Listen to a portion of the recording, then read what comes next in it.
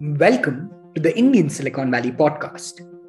I'm your host Jivraj, and on this podcast, I speak with founders, investors, and domain experts from the Indian Valley, trying to decode the art of building a legendary company.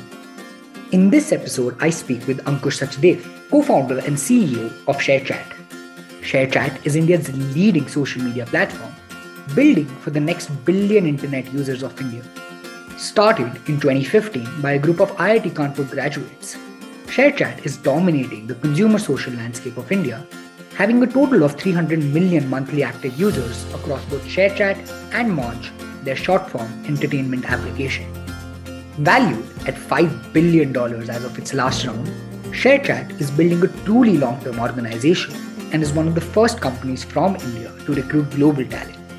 I sat with Ankush, its co-founder and CEO, to decode how they have gotten here. Through our conversation, we discussed the nuances of building a company at scale, the trait of rapid iteration, the culture at ShareChat, and decode the future of content and content creators. This is one of the most incredible conversations I've had on the show, and I'm certain that you will enjoy it as well. But before we get there, here is a quick word about our sponsor. This episode of the Indian Silicon Valley podcast is presented by Stride Ventures, which is one of India's leading venture debt funds, becoming synonymous with innovative startup financing in India. Stride Ventures provides comprehensive solutions going beyond venture debt to cater to distinctive challenges faced by high growth and inherently strong businesses backed by leading institutions. The fund has a portfolio of over 60 plus diversified companies, having deployed more than 1,500 crore rupees to date. In just over 2 years, Stride Ventures has emerged as the preferred venture debt lender in the Indian ecosystem. To know more about this phenomenal fund, visit strideventures.in. That is spelled as STRIDEVENTURES.IN. And with that, let's dive in to the 105th episode of the Indian Silicon Valley podcast with Ankush of ShareChat.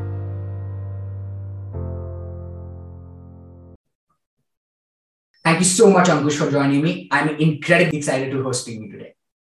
Thank you, Jivraj, for having me. I'm very excited to be here and looking forward to having really deep, meaningful conversation about our company.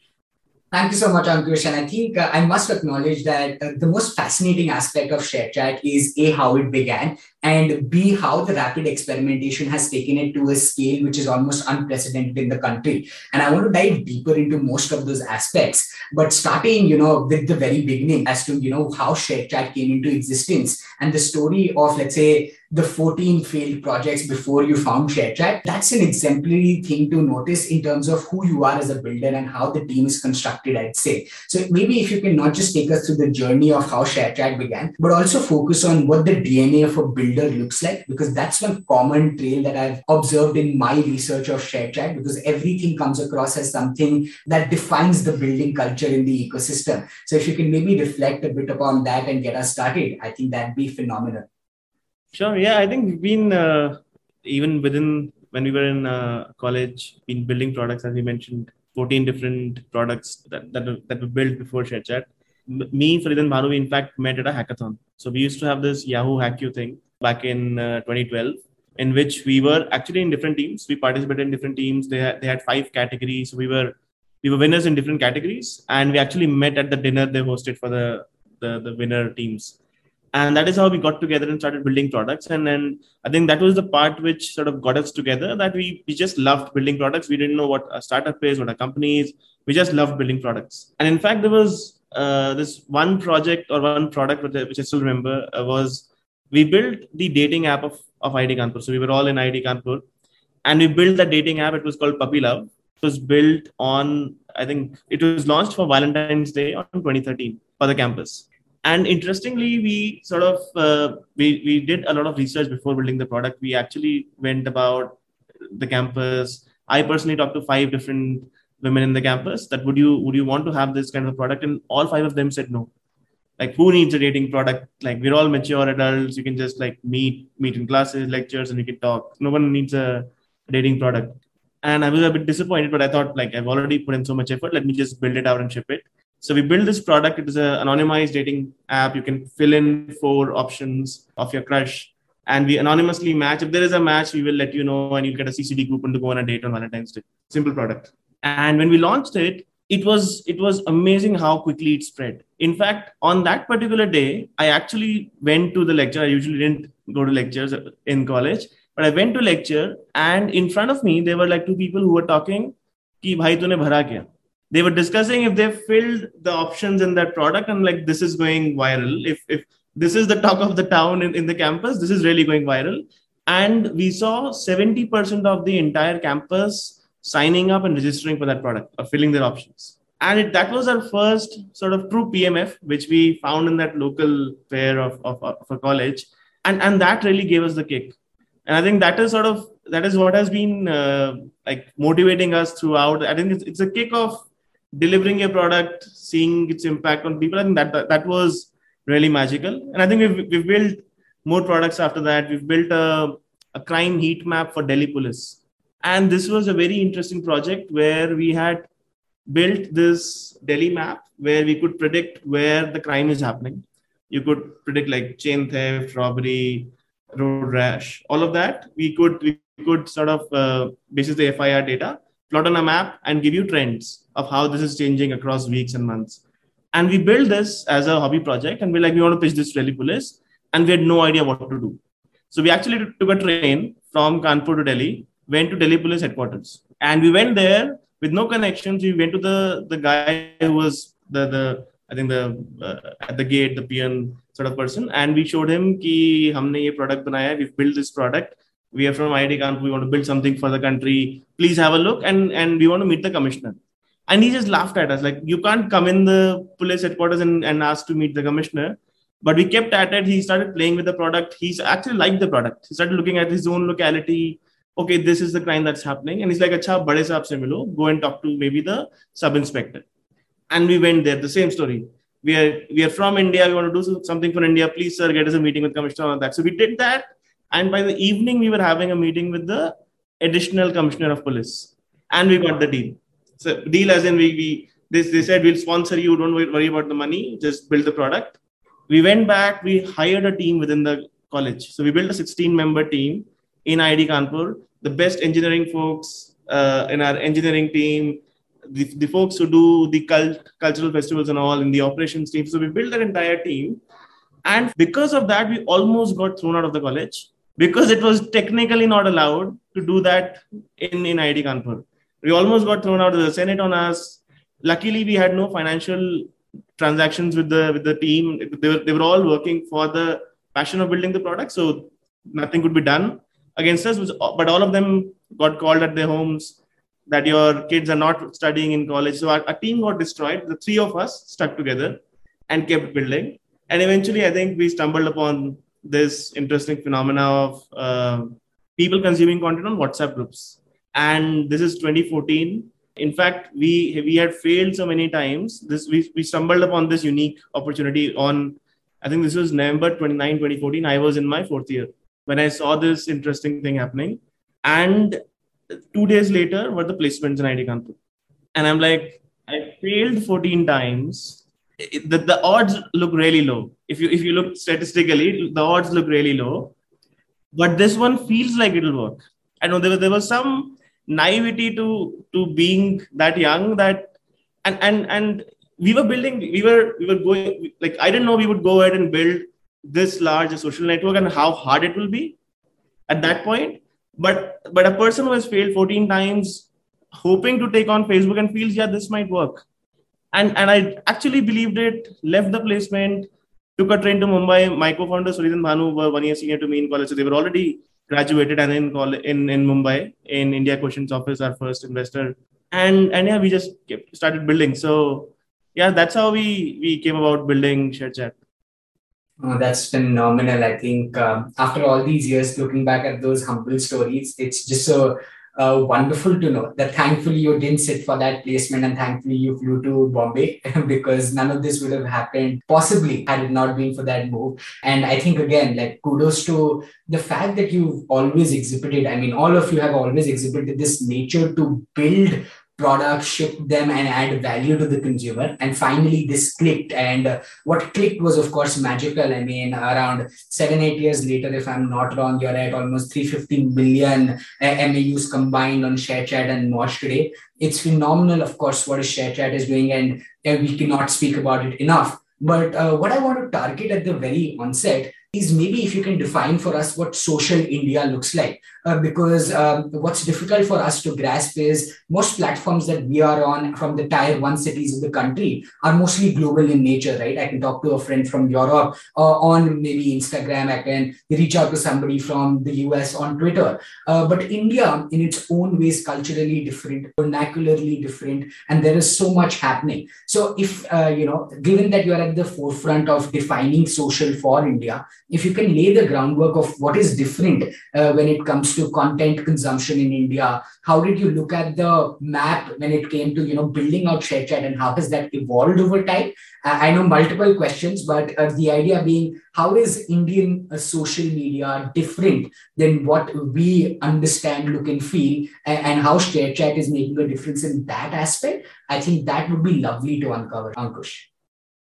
Yeah, I think it's a different world altogether. If you start going deeper and trying to understand the consumers, they have very unique problems, which if you solve them, you do end up building a very differentiated experience, and hence they prefer you over the global players, in spite of the global network effects that exist, right? Like that's always a debate in our head. Like that's one thing we have to counter on. How do we sort of think about? But I think in terms of the core differences when we started, one very obvious difference, which I think everyone sort of understands, the most important difference is the language, right?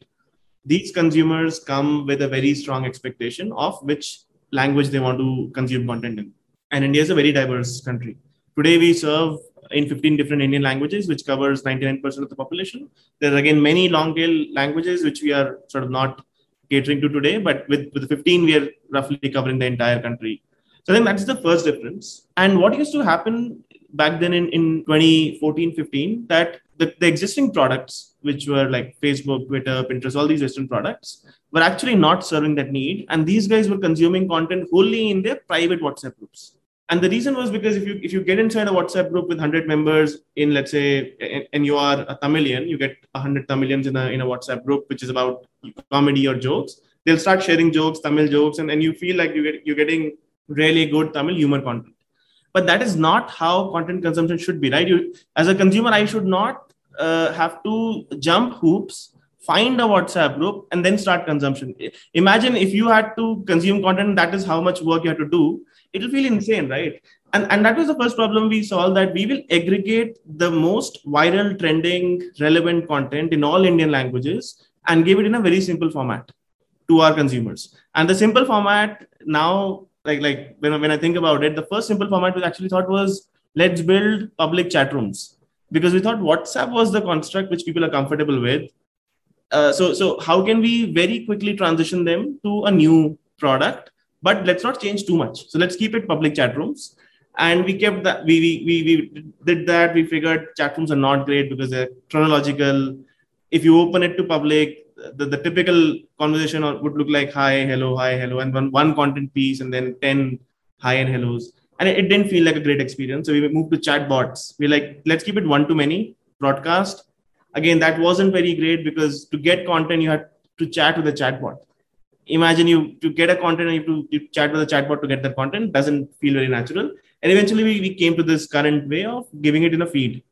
And in fact, that was not the natural choice. Like we today are so used to this construct of infinite scrollable feeds that we take it for granted. But we actually came to that construct with first principles, figuring out what is the best format to serve content to consumers. I think that is how we came to this construct. The other thing we figured was the existing social platforms made it really hard, even like beyond WhatsApp, Facebook, Twitter, all of that, because they had this thing that if you join Facebook, FB Blue product, you will have to find friends that you can send a request. When they accept the request, then you start building your feed and you start getting content. It's again a very long lead time. And imagine a lot of these people are first time internet user. They have no concept that why should I first spend so many MBs? Data used to be really expensive. Spend so many MBs to download an app and then you're telling me to follow 10 accounts and then I get the content. It feels like a very long journey for somebody who's really new to the internet. So what we did was we were like, there's no hoops. You come on the app, you've spent your MBs to download the app. The moment you enter the app, we ask you your language and start showing you content. There is no need for you to add friends, follow. Our feeds will understand eventually what you like, and then that is what we'll start giving you. So I think it was that simple an idea. Language, relevance, and no frills. And that sort of worked. There was also the element of WhatsApp sharing because we didn't have a lot of capital in marketing. So we had to optimize that whole virality coefficient at that point, how much sharing can get a user back. Therefore, our feeds were optimized for sharing. We were not focused on in-app consumption at that point. So those were the details, but it was simply like aggregating the most relevant local language content with no artificial hoops of follows and friends. Got it. I think that's super interesting, especially because, it's not as intuitive, but that's the difference in the two markets, right? Like a global market and what you're building for, which is India and Bharat. And it's very interesting how you came to those conclusions as opposed to building a copycat product, because, that can seem to be the trend in some markets. I mean, there were a few things which were very counterintuitive. For example, even today, if you open ShareChat, the second tab at the bottom navbar would be Explore. Now, typically in Explore, you would expect an IG kind of experience where we directly show you content which you can browse through because maybe you're not getting stuff from your followed accounts on the home feed. That is not what Explore stands for on ShareChat. A lot of people in Bharat are still not very comfortable with the construct of search. It's improving from where we started. But if you basically look at Explore in ShareChat, it's a menu. You go to a category, you go to a hashtag, you find a very pinpointed level 2 topic that you can consume on. It's focus for search, which no other global platform does. And we have kept debating that at some point we'll have to probably transition away from it, but we're still not able to find that period where people are so comfortable with search that you can actually remove that, let search take over and let that property be about content exploration in general. We're still not at that point. Indian Bharat users still want a menu driven thing to find the exact content that they want on the platform. Got it. Ease and convenience redefined for this audience, I think. And it's amazing to know the finer nuances of this. But, Ankush, the other piece of what you're building and which is counterintuitive is most founders want to build a product which is pull-based, right? And ShareChat eventually found that with multiple iterations, you found a product that had natural PMF of sorts, right? Because the pull from the audience was great, which meant that the 0 to 1 became easier, but the 1 to 10 was something that you perhaps had to figure out. And now you're at a stage where, of course, you're dealing with scale, which is unprecedented in the country. What I want to understand from you is how perhaps the mindset for the company has evolved in these 3 phases, right? So maybe initially you had to do a lot of rapid experimentation for these major changes to understand what the product should be, something that you've spoken about in the past. But in the 1 to 10, it's great. I'm guessing it's different. And in 10 to 100, it's different. If you can maybe walk us through your mindset as to how this has evolved and how the company takes shape in multiple stages, I think that would be really great to hear, especially from an early stage builder point of view. Sure. So let me, I think, share a few stories of how we actually in the 0 to 1 phase made decisions and how that is so different when we think about decision making today. So as I said, right in the beginning, we discovered this WhatsApp consumption behavior. We did not want to change too much. So we start with public chat rooms. And what we see is that in the conversation, there are probably 10 people saying a hi and then 1 content. And consumers, the most voluminous behavior or the most core behavior or the highly retained people, what they were doing was they were actually scrolling through that chat screen and downloading the content in bulk. So they download all the content. Let's say it's a Katrina Kaif wallpaper chat room. We used to have those kind of chat rooms because that was a big content category. So they would download all the wallpapers and then uninstall the app. And there were a lot of other people who were trying to do conversations because it was a chat room. They wanted to talk to each other. Now, you could, as a product manager or as a founder, focus on, you could take 2 approaches, right? One is the download guys are really happy because they're downloading and getting value. The conversation guys are not getting value. So let me solve for conversation. That is not how we thought. We're like, there's no point solving that. This download behavior is looking like really core. Maybe 10% people are doing it, but they're doing it with really high intensity, high frequency. Let's cut the conversation, focus on content. In the 0 to 1 phase, you're actually trying to narrow to the consumer base, which really loves your product. You do not care about the people who are on the fence, sort of like your product. You don't want to care about them because you're really trying to find the PMF. You want to have a very focused, narrow use case. And therefore, we went deeper into content. And hence, we launched chatbots because we don't want that hi, hello in the middle in the chat section. It's a simple chatbot of, let's say, Katrina Kaif wallpaper chatbot.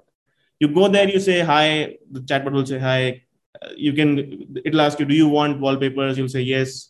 It'll send you a wallpaper. You'll again say yes. It'll send you a wallpaper. We also had very complicated chatbots to, for example, prepare you for IAS preparation. We thought that will be cool. We'll use a lot of NLP to give you that stuff. Again, we figured two cohorts. One, which really loved the content chatbots. The other cohort, which sort of like this IAS preparation. We had a chatbot which give you phone recommendations smartly basis your inputs. We're like, there are some people who sort of like that service. And again, we decided we will focus on the cohort that really loves our product. Again, these are people who are in for content. But again, it is really stupid if you think about it. To get wallpapers, you have to say, send me more, and the wallpaper comes. Send me more, the wallpaper. It feels really stupid, right? So what is then the most seamless way to give them wallpapers or any content? Then you come to feed. So then in the 0 to 1 journey, we just kept narrowing to the people who really loved our product and what will be the most amazing experience for them.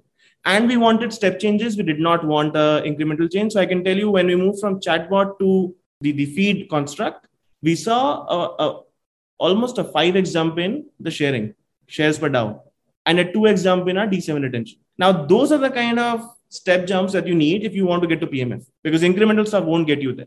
This is 0 to 1. Now we don't do that. Today, if like we will have different priorities for the company, there'll be a strategic priority. The core users, they're important, but also people who are on the fringe.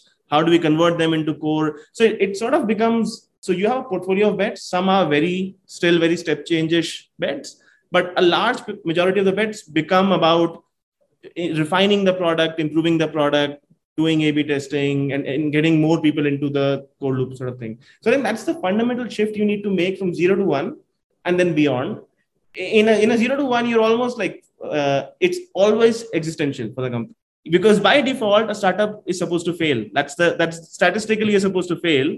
And to succeed, you have to do something very risky, very meaningfully improve the experience and get to that 10x experience compared to the incumbent products. So you cannot, like, incremental stuff cannot get you there. Hence, you have to take risky, bold moves. But once, I think at our scale, we already have a pre-PMF product. A lot of people love us. There's a large audience distribution. And therefore, there's not every day is existential for the company. Like you have to have a portfolio of bets which are game changing, but also a large bet which is more sort of incrementally refining the product.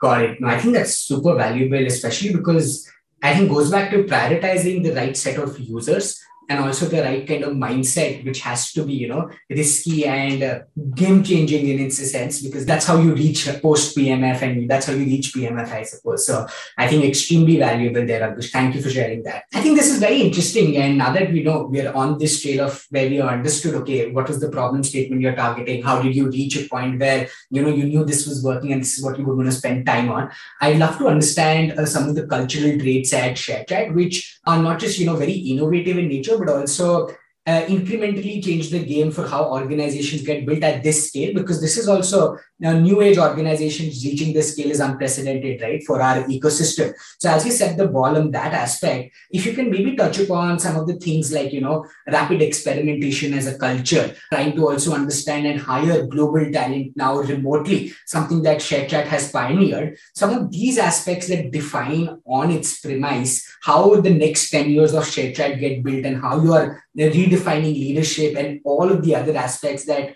go ahead and build the fundamentals of the company. I think that would be super, because this will give us an insight into how to manage a company at scale and think truly long-term and build for that long-term. So I think would love to hear your cues as to how you define the cultural pillars at ShareChat. So I think for us, as you rightly mentioned, right, so speed has always been one very, very important part of the culture of the company, that we need to have a very strong bias for action, get stuff done quickly. In fact, in the early days, we had this trade-off, right? Like we actually did ship really fast and maybe at the cost of engineering stability, taking some debt along the way. I think those are very real conversations. But I think the first 4 or 5 years of the company, we were very clear, it's speed that matters. Shipping your product a week earlier is better than shipping it a week later with more refinement. That's always been our sort of focus. And I think the other thing which stayed true with our culture is one of the very important traits we look for when we have people join us, and in fact in within the company who we sort of respect as great leaders, is your ability to think in first principles. And this becomes even more important because when you're building the first social media company of a country, you really have no other option. You don't have domain experts who will come and tell you how it is done, because there are no domain experts. And therefore, I think I see a very stark difference in us versus some of the other media companies in India. Is I think so. So when you're building company across functions, product, business development, sales, marketing, you do end up attracting people from traditional media company, right? Like TV, radio, all of that in certain functions. You would find that percentage to be the least at ShareChat compared to some of our digital peers. And the reason is because we are so heavily indexed on first principles that we end up, for better or worse, sort of discounting that domain expertise as a parameter for hiring. So I think that has stayed true with us, and that is why we see ourselves doing a lot of things very differently from our peers. So I think that has sort of stayed with us. You touched upon this part of hiring remotely, globally. That again has been a game-changing decision for us. So I think this was actually started when we launched Moj. So when we launched Moj in record time of 30 hours, again, I still get goosebumps when I think of those days. It was the passion, the energy with which we sort of deployed that. In fact, we had this ritual that when we were launching that, for the first 14 or 30 days, we actually said there are no holidays. Everyone is on the deck. We need to push this out. We need to get this product running. We had this ritual that every single morning you will open the Zoom meeting, and we will have like a really motivational song going with the Dow chart of Moj and ShareChat. And that was the morning ritual. Every morning you have to log into Zoom, and that's what's playing, and then you go to work. So amazing moments at that point. So when we launched Moj, we believe that the fundamental of both ShareChat and Moj are same. The hardest problem is about building the best recommendation system, right? Feed ranking is the core of both the products. We already have the best team in the country, but that is still not good enough, right? You're still competing with the global giants. And Rexes or recommender systems, even within AI, is a very small niche. Like AI itself is not a big talent pool. Within that, if you want to go and target Rexes people, there are not too many. And we probably already have the best ones who we have groomed bottoms up. And therefore, that is becoming a very strategic disadvantage for us when we are competing with the global giants. The good part was we were already remote. We had learned how to be remote. In fact, we shipped the product in 30 hours being remote. So that was a great testament that we know how to work in this new environment. And hence, let's go out and build the best global AI org. We don't care if the person is in which part of the world. If they're really great at their craft, we want them in our team. And that has been a game-changing sort of decision. We now have people in India, but also in London, Slovakia, Greece, many other countries, US. And most of our AI leadership is outside India now, because it's the senior talent which India lacks. I think India has a lot of great, young, passionate engineers who will become the future leaders. But you need people who have worked on this for the last 10 years in a feed ranking company like Facebook, Pinterest, ByteDance, all of these companies, right? So the senior talent, most of the senior talent for us is outside India, but the junior folks are in the country. And yeah, I think that has sort of opened a very different culture, right? So now you have to actively think that you're not acting like an Indian company.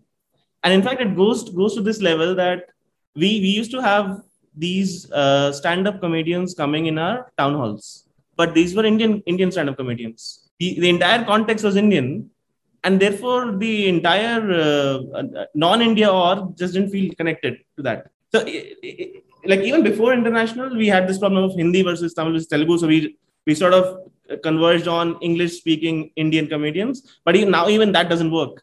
So your culture breaks at multiple points once you get this dimension of international org in your company, and we're still sort of, it's work in progress. We're trying to figure out how to make it work. We want to make sure, and the irony is that we are a non-English platform, but the means of communication in the company has to be English, because otherwise the person joining from London doesn't understand you.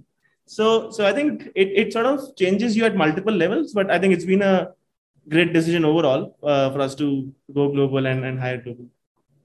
No, I can only imagine, and the level of ambition required to do something like this early on, when you're the first champion of doing something like this, is just phenomenal to witness. And I'm sure a lot of youngsters are taking cues now from you, because ShareChat is laying the ball for more Indian companies doing the same and building global companies from the country. So I think it's just phenomenal that global talent is coming to ShareChat. And also, like, to believe that a 160 million MAU product was shipped in 30 hours, that is mod, is just phenomenal to just know. It's unimaginable from an audience standpoint, to be honest, and I'm being candid here, but it's phenomenal how you've been able to pull that off. So kudos to you on that. But this has been super. And what I want to now focus on are the two moats in a content business, right? Because, of course, like, it goes without saying that there's a competitive landscape and there'll be a lot of players in the space. But without diving deeper into that, I would love to focus on the strengths that ShareChat has established, which is in terms of the,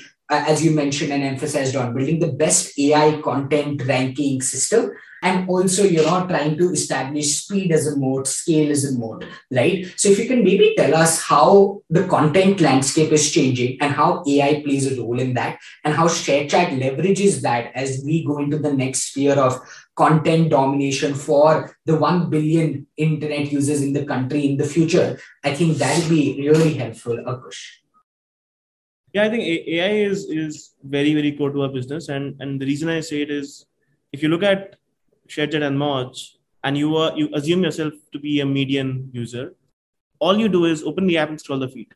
And that's the core prime real estate of the product. And how well we serve content on that in terms of relevance, quality, everything is the core of the business, right? So if we can serve you really relevant videos on Moj, you end up watching more. Hence, you come back more frequently. Hence, retention goes up. Hence, LTV goes up. Hence, revenue goes up. Everything is tied to, can we serve you relevant content? Now, when it is that core, you then think, right, what drives relevance? And the most important part, in fact, when we take annual OKRs as a company, AI takes a disproportionate amount of that as an ownership. I think a true test, if when somebody says that a function is core, how much does it contribute to your annual goals, annual OKRs? And for us, it's disproportionate. Hence, serving the most relevant feed, the most relevant content is the most important thing for the company. And there you then go really deep into looking at how do recommender systems work at scale, what's the bleeding edge, how do you innovate, how do you get to the state of the art. So I think for us, at least next 2-3 years is sort of very clear roadmap of how do you optimize each part of the recommender system. It's a very elaborate, complicated engine. How do you optimize each part of the engine to get to the state of the art?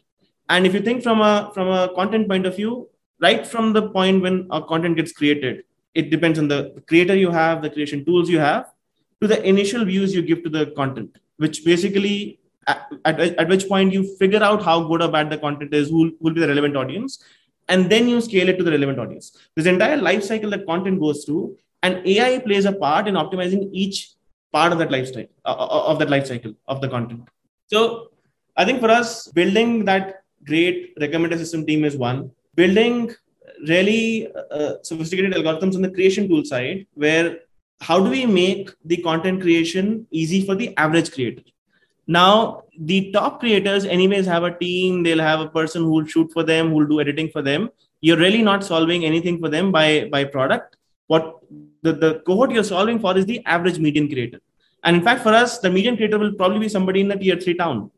Now, that guy on a mid-tier phone, coming onto the internet fairly young, is trying to compete with the best guys in Mumbai who have all the iPhones and their Macs to edit the content. You need to make them competitive with the Mumbai guy. And again, there it requires a lot of AI to do, for example, all the like face detection, putting editing on top of it. I think that's again very, very sophisticated creation tech, which uses AI on the device. It's slightly different from Rexus. But again, that's a large part of how we use recommender systems. And third is, in fact, ads. So we are also competing in a industry where there are giants like Facebook, Google, who have been building performance or tweaking their performance engines for decades. And performance ads is the largest part of the ad industry, right? So we need to be competitive there, and therefore our algorithms and our AI has to be really good when it comes to performance or direct response ads for our advertisers. So again, that's the third sort of very important part where AI plays a very key role in the company. Got it. No, I think that definitely, as you mentioned, that's the future. And it's incredible how I think ShareChat was able to recognize this at the very start. And, you've been able to build the guardrails of how AI will dominate the content landscape in the future. There's in fact one very interesting vector that's opening up, and it's interesting and scary at the same time. And we've had few experiments where can we have content generated by AI, not by humans. So we have had some success. We actually built a project. In a project, we built a Shairi generator, Hindi Shairi generator. So by taking the corpus of existing viral Hindi Shairis, we give a token word to this AI tool, which will generate a Shairi out of it, which makes sense. Most of the time, it would actually make sense, and you can't figure out it's a human or AI. And then we try to run it on the platform, and we do find some Shairis performing better than average against a human Shairi. Now that is there. Now you have these innovations coming in where you could sort of generate art out of a sentence. And in fact, we were thinking about it last week. There are a lot of categories or tags in ShareChat which could actually be disrupted by that. In fact, think about all wallpapers, right? So that's again a very small category now. It's like India has evolved from that. But think about that. Like a lot of people put wallpapers on their phone. They get that wallpaper from somewhere, right? They get it from ShareChat or Google search or Pinterest, whatever.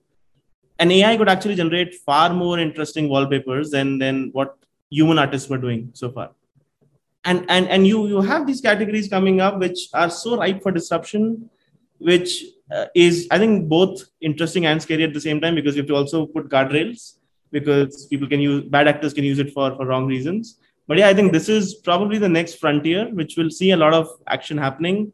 It'll start with first aiding creators, and it'll aid creators create better content, and then eventually move into a zone where AI is creating the entire art form or the entire content and uploading it. And for a consumer, it's coming in the feed, right? So you don't care, and you just engage with it as if it's a content from a creator. And yeah, it's amazing how fast that space is evolving.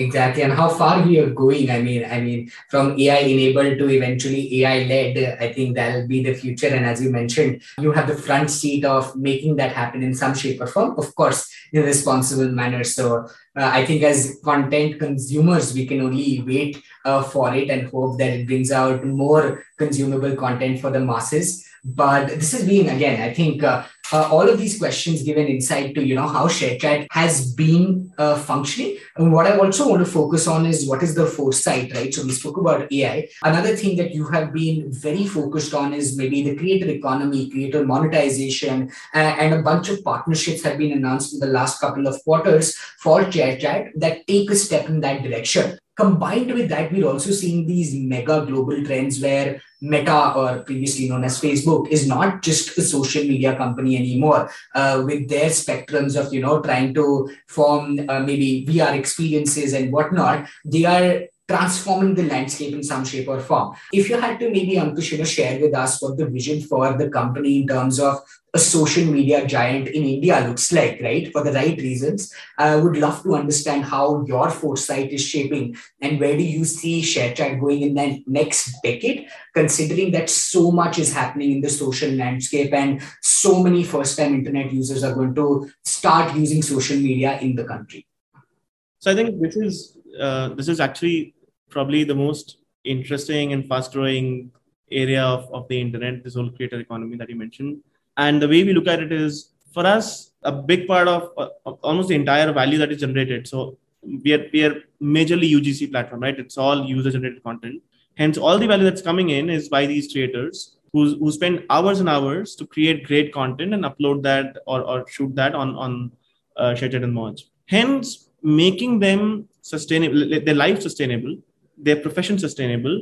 They should not be doing it like a side gig. It should be a very monetizable stream that they can depend on with consistent sort of earnings. I think that has to happen if we want to see that creation boom to happen in the country. And I think that is one metric that we see very, very, we're very focused on in the company, is how many creators are we helping earn a livelihood from our platform.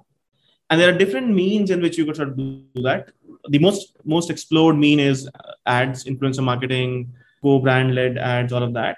The other interesting thing is virtual gifting, which is scaling beyond our expectations. So in fact, we're doing right now, we're doing $50 million of annualized gifting, virtual gifting. This is like a 10 rupee virtual chocolate that a fan will give to a creator on a live stream.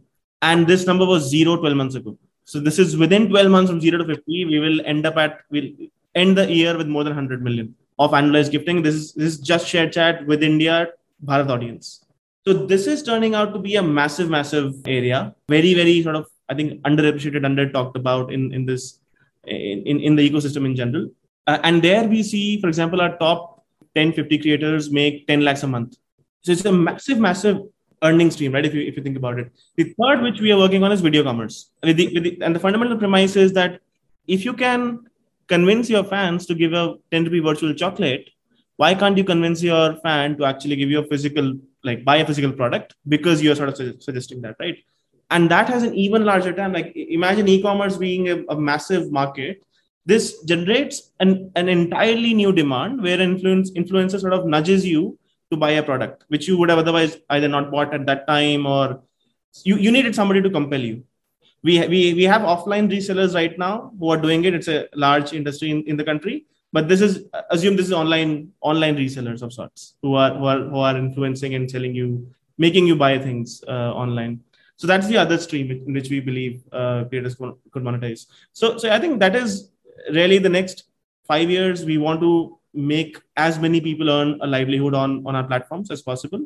It really works for them. It also works for us because we get a loyal set of creators, right? Otherwise, imagine like for a content creator, they are creating content. It takes no additional cost for them to put something on Moj and shorts and reels everywhere, right? What will really drive loyalty? One, you really have to be respectful for them to them as a creator, like all the software aspects. But you really need to help them make money. That's the bottom line, right? Can you give them reach? Can you give them money? If yes, they will be loyal to you. And that's our duty as a platform to do. So I think we are focused on that. Reach was our focus for the longest time. Now it's becoming earnings for creators. And yeah, I think next 3, 4, 5 years would probably be more around that. You mentioned about metaverse, VR coming in. I think metaverse is a very large topic, right? You can even argue that somebody giving a 10 rupee virtual chocolate with real money to somebody on the internet, they're living in the metaverse. It's not real world that they are sort of operating in. It's in metaverse. And once like if the dominant form factor of consumers does not remain smartphone, it goes into VR, we will be ready to operate in that. I look at it from that point of view. In VR, we are the largest, let's say, entertainment company in India. How do we serve that purpose in this new format? And the answers could be very different. Like today, we are on a phone with a 2D screen, hence scrolling videos is the most dominant format. As I said, right, going from chat rooms to chatbots to feed was a very organic journey, probably very, very biased because we were operating on a smartphone. Had we been on a VR, this journey would have been very different. So we will rethink from first principles, what does it take to generate content, distribute content in this new VR sort of world. Again, it's sometime in the future. We'll have to see how that option goes. But I would argue we are still operating in the metaverse. Like we're getting people to do 10 rupee virtual chocolates. We in fact have a categories emerging around astrology. So people gave like 150 rupee virtual Rudraksh Mala to a Jyotishi to get consultation. Again, that's a very Indianized version of metaverse, which we are seeing. So yeah, I think it's a very large definition, and I would argue we are already operating in a metaverse in some way. Absolutely. No, I think what's interesting is there is, I think, an active sense of what the future should be like and how you can best serve the consumer in that aspect. And as you mentioned, I think what will be more interesting to witness is what is the VR equivalent of India, because I mean, adoption rates will differ and we'll probably not replicate the same behavior, but there will be something else. Yeah, and I think there is this sense, right? There's something magical will happen. There'll be an inflection point where we'll move to it. I don't think it will happen that way. The way it will happen is, how did smartphones emerge, right? They came in, a few influential people first bought it, and they used to spend half an hour a day. Still, most of their work used to happen on desktop. And from that half an hour, it grew to maybe 2 hours, 3 hours of the day. And then you had more OEMs churning out cheaper versions, mass distribution. That's how the world moved from desktops to smartphones. A lot of countries leapfrog. That is how VR will happen. It is not going to be a magical thing, and hence I think we are more pragmatic about it. So yeah, I think that's how we think about it.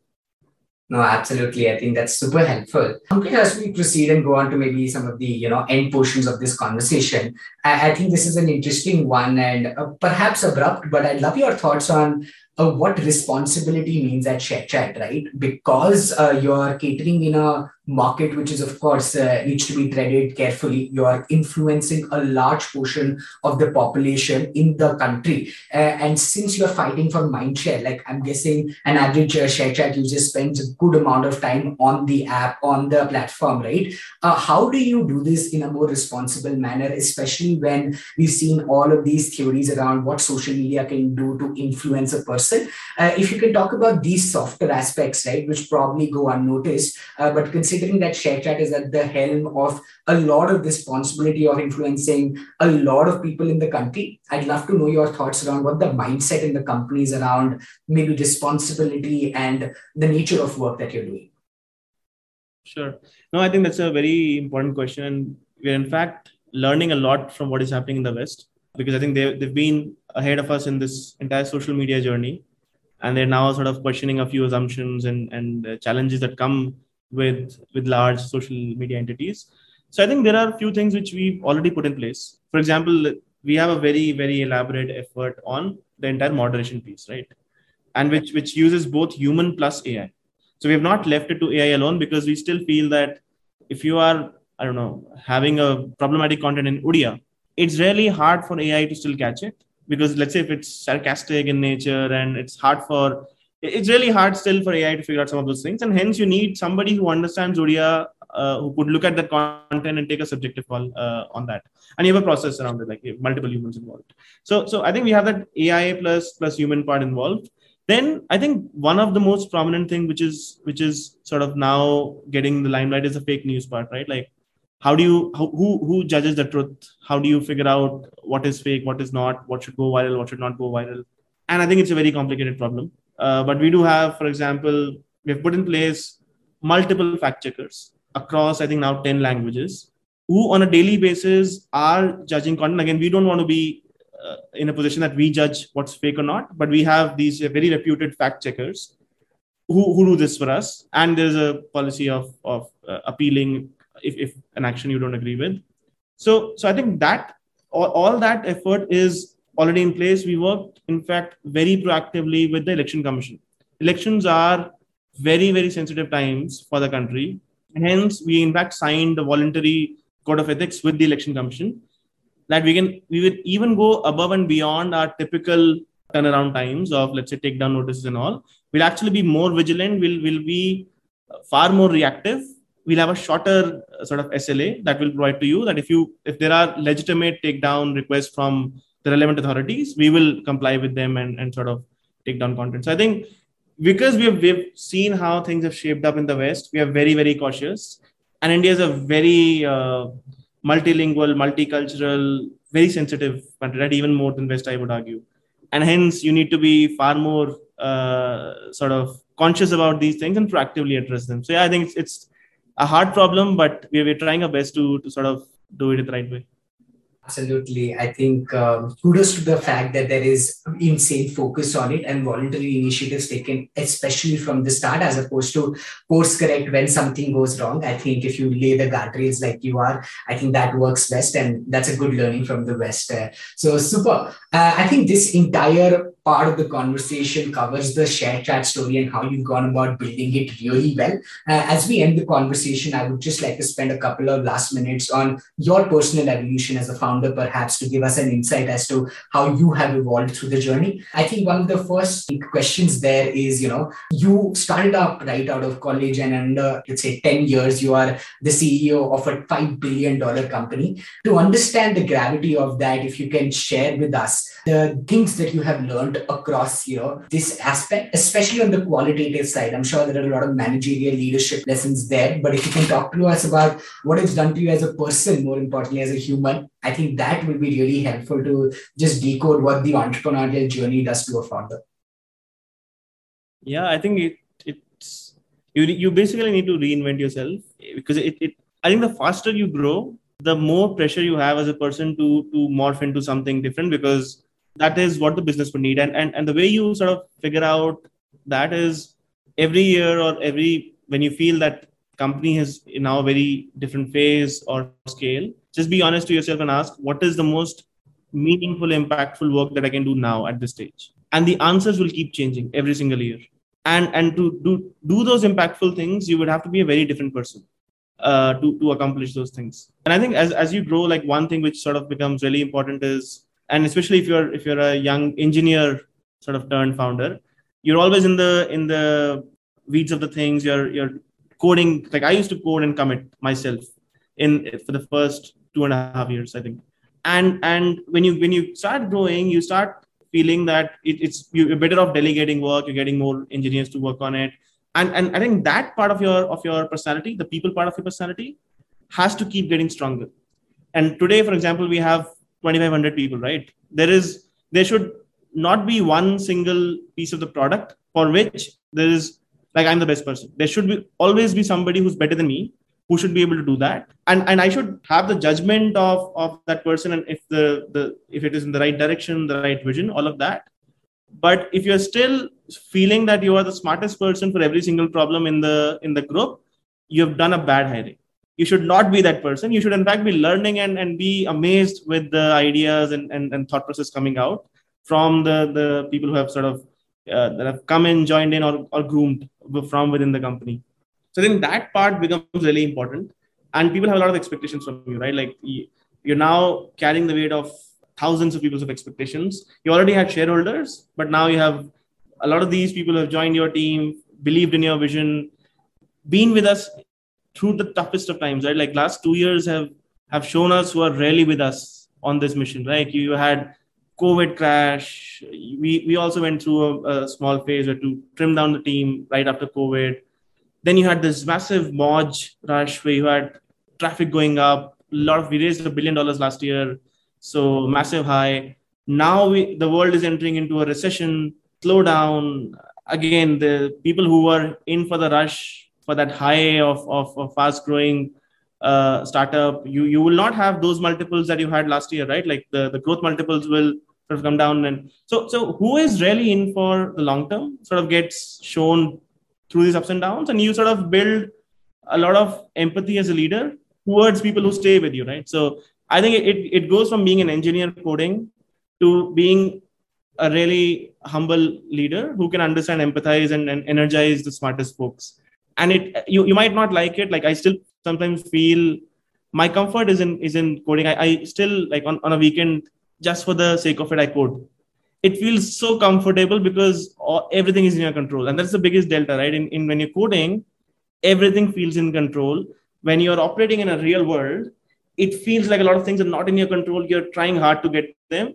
So I think, you like it or not, if you're a founder running a really large scaled out company, you have to really index highly on the people part of your personality, of your skills, and become that really humble yet inspiring leader who people would want to trust, and really bet the most important thing of their life, which is time, multiple years on a mission that all of us agree on. So I think you need to sort of build that up. And I think that is the biggest sort of delta, I would say. There are other things as well that you learn, but I think especially if you are an engineer turned founder, you would see this massive transformation that you will have to go through to scale a company that scale. Got it. Awesome. I think that's super wonderful to hear. I think very heartening to understand that the over indexation in terms of people really happens to the journey. And the art of letting go is something that you spoke about, right? Not having things in control and being okay with that.